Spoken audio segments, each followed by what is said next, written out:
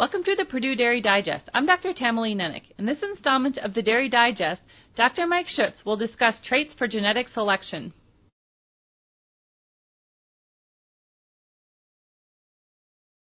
In our dairy management class at Purdue University, at the beginning of the section on dairy genetics, we spend a full lecture with students providing their ideal traits to select to improve dairy cattle.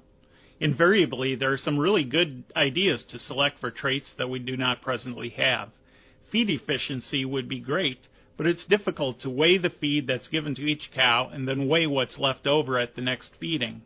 So this is a trait that is difficult to measure on enough cows to make it meaningful for national genetic evaluations.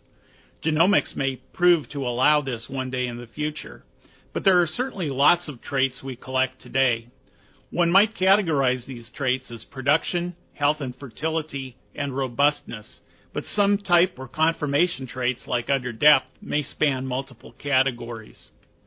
For production, milk yield and fat and protein percentages in yield are typically considered.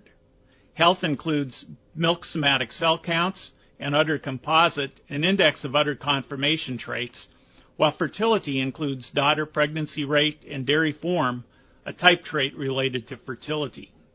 Robustness could consist of length of productive life, daughter calving ease, and stillbirth incidence, body size, feet and leg composite.